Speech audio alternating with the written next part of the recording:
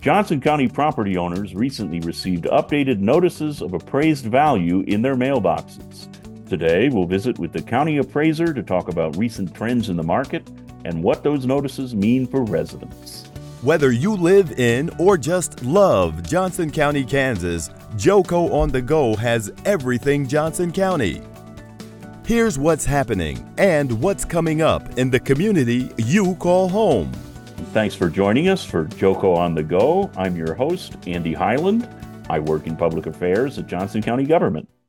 And joining us today to talk about property valuations in Johnson County is County Appraiser Bo Bavay. Bo, welcome, and can you tell us a little bit about yourself and your role? Hello, Andy. I've been the Johnson County Appraiser now for 4 years and about 6 months. I've been enjoying it. I came from Arizona, where I have been in the appraisal industry for 26 years. So I'm still doing the same kind of work I've been doing most of my life. I enjoy it a lot and have a good time. So let's start today by addressing that piece of mail that residential property owners are receiving from your office. Can you explain that notice of assessed valuation to our listeners and describe a little bit of the information that's contained there? Sure, I can do that. So what they're going to receive is a notice from us that says Johnson County Appraiser's Office. It's going to be in the upper left-hand corner. And in there, it's going to say 2024 annual notice of value. This is not a tax bill. This is just to talk about what the value is from our office's determination for the 2024 year. And just below that will be a green box. And that green box will be the mail date, which is actually February 26th. And they should be in their mailboxes by either Thursday or Wednesday of the same week. And that will be their notices they have. The other information in that green box is the deadline date for filing an appeal if they want to file an appeal after reviewing it. And that is March 27th. So they are both in the little green box up near the top. If you move down a little bit further, you see their name and address and just general information about their property. And then there's two more green boxes below that. The one on the left-hand side is last year's notice of value, or the final values if they filed an appeal and got a reduction. And the one on the right-hand side is the actual 2024 notice. So you can look at last year's value versus this year's value. And the majority of our properties did go up, not significantly like they had in previous years. It was more of a stable market this year. And we'll talk a little bit more about that later. But that's what the top part of the notice looks like. The next part of the notice actually looks like, has information about comps for your property.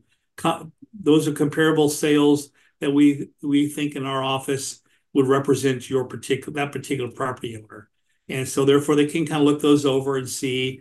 The other thing I would recommend they do is also look for the comparables in their neighborhood that maybe weren't on the list that they know sold, or any other property that sold that they think is a better representation. If they think it's a better representation and it's lower than the value we have, then I would encourage them to file an appeal. Now, below that is just the assessment ratio chart.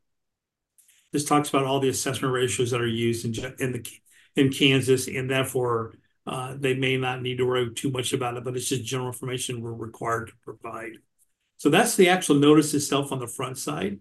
The back side is actually the appeal form, and that way they can fill it out and mail it, give it back to us, make a copy of it, mail it to us, scan it in their computer, send it to us, or they can go online and actually file an appeal on our webpage electronically and then upload any pictures or data or documents they want there. So that's kind of what the notice is like on front and back side.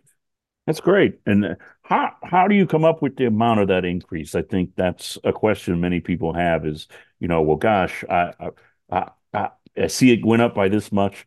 How do you determine that number? We actually analyze the sales. We take all the sales that occur, and we, of course, group them in what we can call homogeneous groups. So like 2-bedroom, 3 baths, or 3-bedroom, 2 baths, those type of homes, ranch style versus a split level versus a walkout basement. Those are all the types of characteristics we use. And we actually did determine through the sales analysis of a lot of sales what value you would place on those different components of the house. Two-car garage, three-car garage, pool, patio, front porch, size of the land are all characteristics that we look at and determine values for all of those. Then we take those values that we've determined by the components and apply them back to all the properties that didn't sell. So therefore, everybody's being treated the same across the board as it relates to what the new market is. And then in most cases, it does go up in a positive market, where we've been in a positive market for many years. In the last couple of years, we're much more positive in terms of percentage of increases than this year. Our average increase this year is right around 7%. So that means that's the overall average, which means most of our properties are going to fall somewhere between 3% and probably 8 to 10%. We still will have a few that'll be in the double digits. Most of the time, they're ones that remodeled, or they're ones that were totally tore down and built a brand new house. That typically that land value would be the only thing left. So of course, it'd be a big increase when you add a house to it. So that's kind of how we do our basic analysis.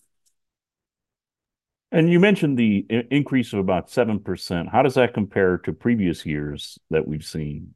Last year, we were 11.5% was the average increase. The year before that was like 10.4%. And then the year before that, which was the pre-pandemic, was in the 6% range. So typically in Johnson County, we've averaged between 6, 7, 7.5% in what we would consider normal years. Those are the years outside of the pandemic. The pandemic was unique because the interest rates dropped to 2 and 3%, and therefore people were spending their money on their homes and upgrading or selling that home and upgrading to a new home that's a little bit bigger, better, and at 2% when their original interest on their mortgage was probably around 5.5 to 6%. So that really kind of sparked a lot of activity, a lot of people buying, a lot of buyers per individual house on the market, which of course pushed the values up because you started having bidding wars. That seems to have now died off for the most part. We're still seeing some market indications of multiple buyers, but not to the degree we saw before. Maybe 1 or 2, 3, maybe even 4, but not the 7, 8, 9, 10 buyers trying to get into the same house. So therefore, I think it's shrunk down that inflated purchase price. Some of them are still selling for more than the asking price because you have multiple buyers, but not like we were seeing 30%, 22% increases before. Excuse me.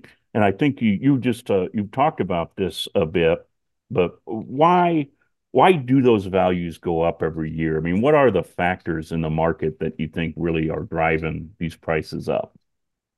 There's a high demand for people to want to move here.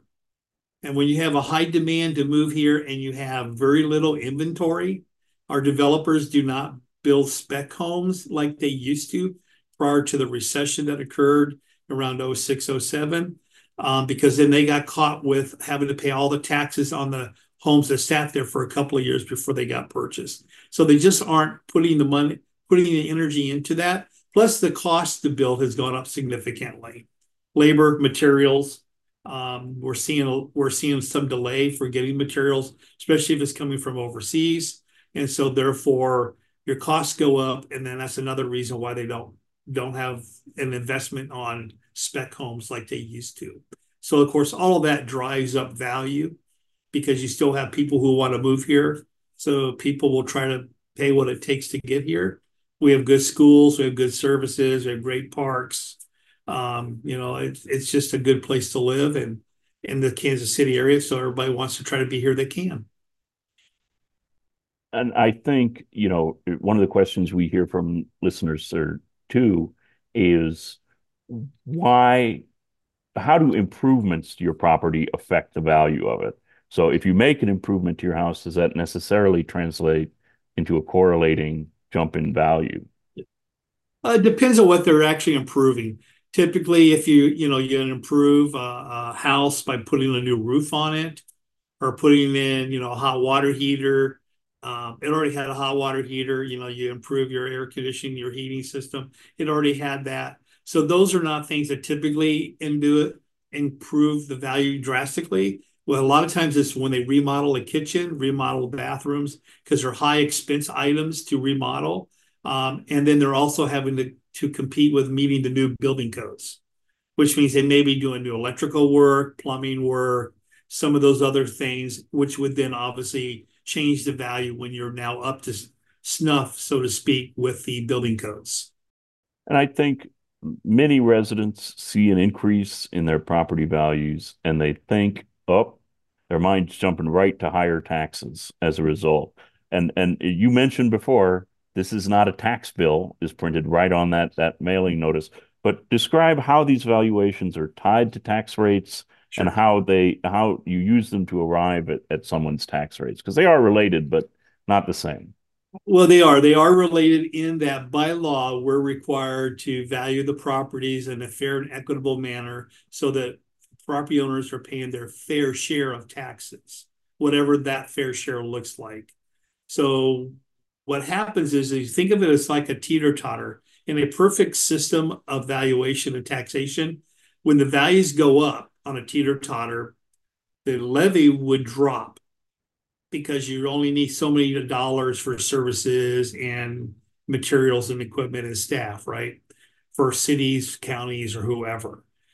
And so the question is when the values go up, to what degree does the teeter-totter come down on the levy side? Well, that's the decision by school boards, city council members, the county board, to decide what is the spending amount need to be for that new year, which would cover inflation costs for buying, their services go up just like everybody else's. And then what is that number? That's sometimes a hard number to figure out. I mean, we all struggle with that even with our personal budget sometimes, right? So, but it's kind of like a teeter totter in theory, how it works. But it's really hard to determine how much is going to go up or how little is going to go up. Um, if you have a house that actually drops in value, you might see your tax bill go down. And we always have a handful of properties that when they bring something to our attention during the appeal season from last year, we make that correction for the new year. They may see a slight reduction, 10, 15, $20,000 for the next year, which means it went down, didn't stay up. So that happens sometimes. And you just mentioned the appeal process there, and I know that you have a process in place. You've alluded to it a couple of times here already. If a resident or any property owner disagrees with your appraisal of their property, what is their recourse? Can you describe the process you go through to file an appeal and what you need to do? Sure. So there's a couple of ways to file an appeal. You can fill out the back of the form like I suggested. I would also, if you do that, I would suggest you make a copy of it to keep. Then you can mail it in with your evidence. You can mail in your notice, and then turn in your evidence within, within 15 days of that. We have a mailbox outside, or they can mail it to us. We have a lot of people who'll just drive by and drop it off in their mailbox that's out in our parking lot. The other way we get evidence or an appeal is online now. We have a brand new online appeal portal that we've been testing for the last couple of years, and it has now been able to go live for any property type. We kind of started with residential, but now it's commercial can do it, residential, agricultural. Any type of property can now file online and then upload their documents without actually having to come down here or pay for it to be mailed to us. So that's great. And I think that's going to be really welcome. And we'll include a link to that online portal in the notes of this episode.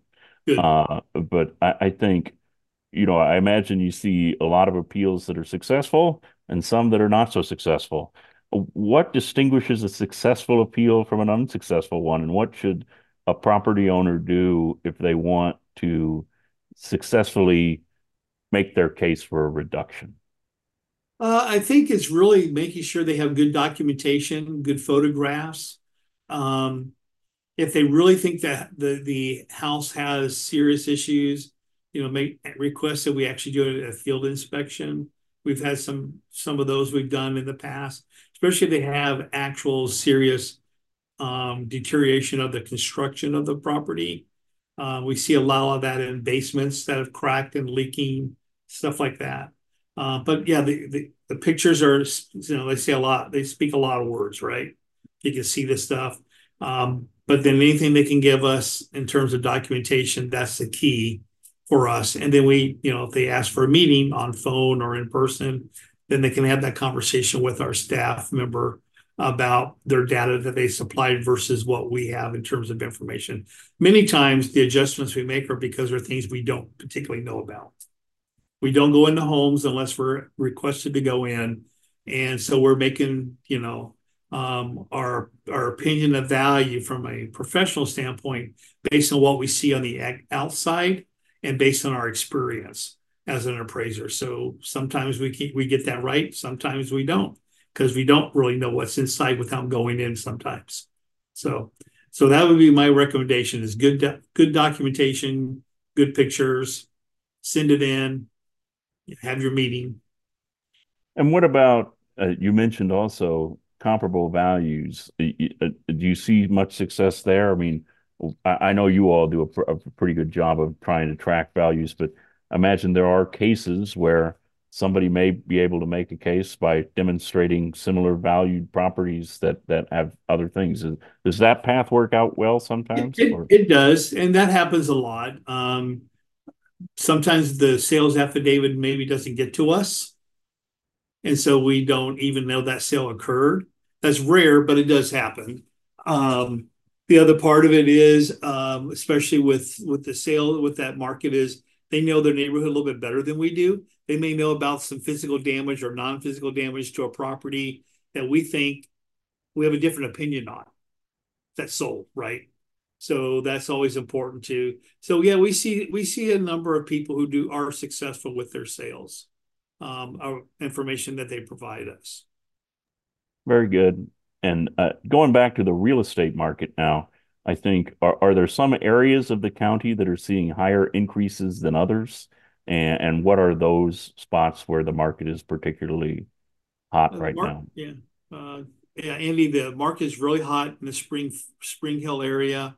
There's been a lot of new constructions of new subdivisions being put in down there, and of course, the new homes are selling higher than the resale homes, and so therefore that does influence the land values along with the area. We still aren't trying to do a new home with an older home, but the land value is still the land value, and that's consistent, right? Wherever the far northeast, there are some areas up there that are still, like Westwood, that area's got some. Theirs is usually more because they tear down an old house and build a new one, right? So it's a little unique up in that area with Leawood and Prairie Village and that, but those are the two hottest areas this year. Most everything else is going, like I said, going to be right around that 3% to 8% increase. And there's a handful in the double digits, but it's a pretty small percentage compared to the overall 258,000 single family homes that we have. And And that's not what? even counting duplexes, triplexes, Yeah, and all that. right, right. What can you tell us about the average value of a home in Johnson County this year? Well, this year it's going to be $511,000. And when our actual report comes out on Thursday after the presentation to the Board of Commissioners, County Board of Commissioners, it'll be available on our website for people to go look at, and they can see the data related to their area, their city, and see exactly how things have gone in that area. One of the biggest influences, of course, is the interest rates are still high compared to what they were. So you're not seeing as much of an activity as you've seen in the past, but you're still seeing, like I mentioned before, homes that are selling with multiple buyers listed because they still want to move here and they can afford that 6% in interest on their mortgage. So that's what we're seeing mostly right now in the marketplace. And are there any other real estate trends you want to mention or think about that we haven't talked about yet? In the commercial area, we're seeing the discussions, and we're actually starting to see some conversion of office and hotels into apartments. So it looks like we're a little bit over square footage in terms of total square footage for offices and hotels, and therefore we're starting to see conversions starting to take place. We have had our first 2 projects approved this year.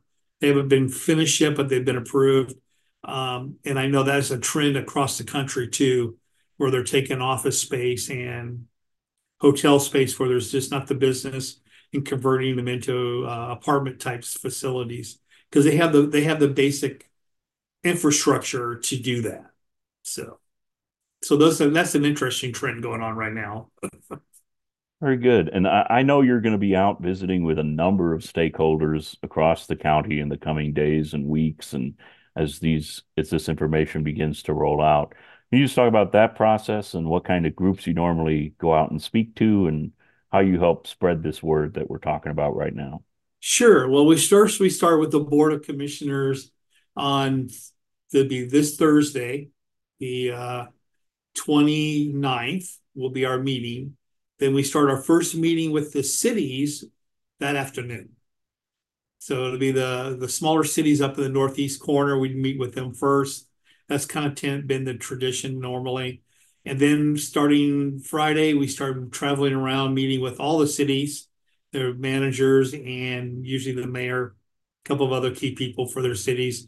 We go through the whole presentation that you're going to see at the Board of Commissioners in a much detailed level. And then we talk about their city specific, the values and the information about their city. We will be doing that through March 11th.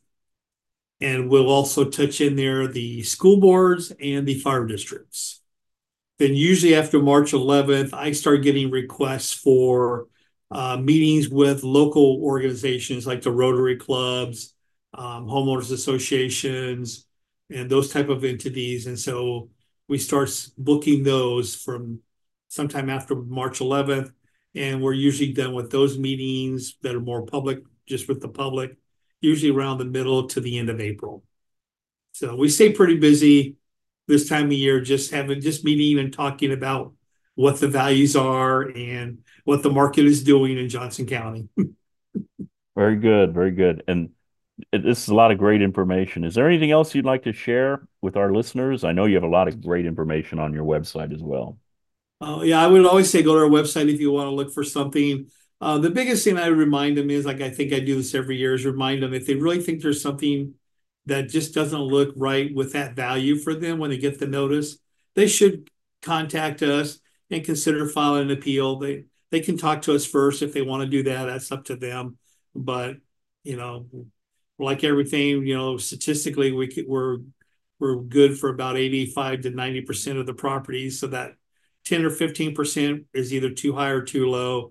And we never hear from the ones that it's too low, but we always hear from the ones that feel it's too high. And if they feel it's too high, they should be filing an appeal so we can talk to them. Very good. And thanks again for visiting with us and sharing this information. I think it's great stuff for folks to hear and understand. And so thanks for joining us. Oh, you're welcome, Andy. I appreciate it. And again, the public might have an open door policy. They're welcome anytime. So very good. You just heard JoCo on the Go. Join us next time for more Everything Johnson County. Have a topic you want to discuss? We want to hear from you. Follow us on Facebook and Twitter at JoCoGov. For more on this podcast, visit jocogov.org/podcast. Thanks for listening.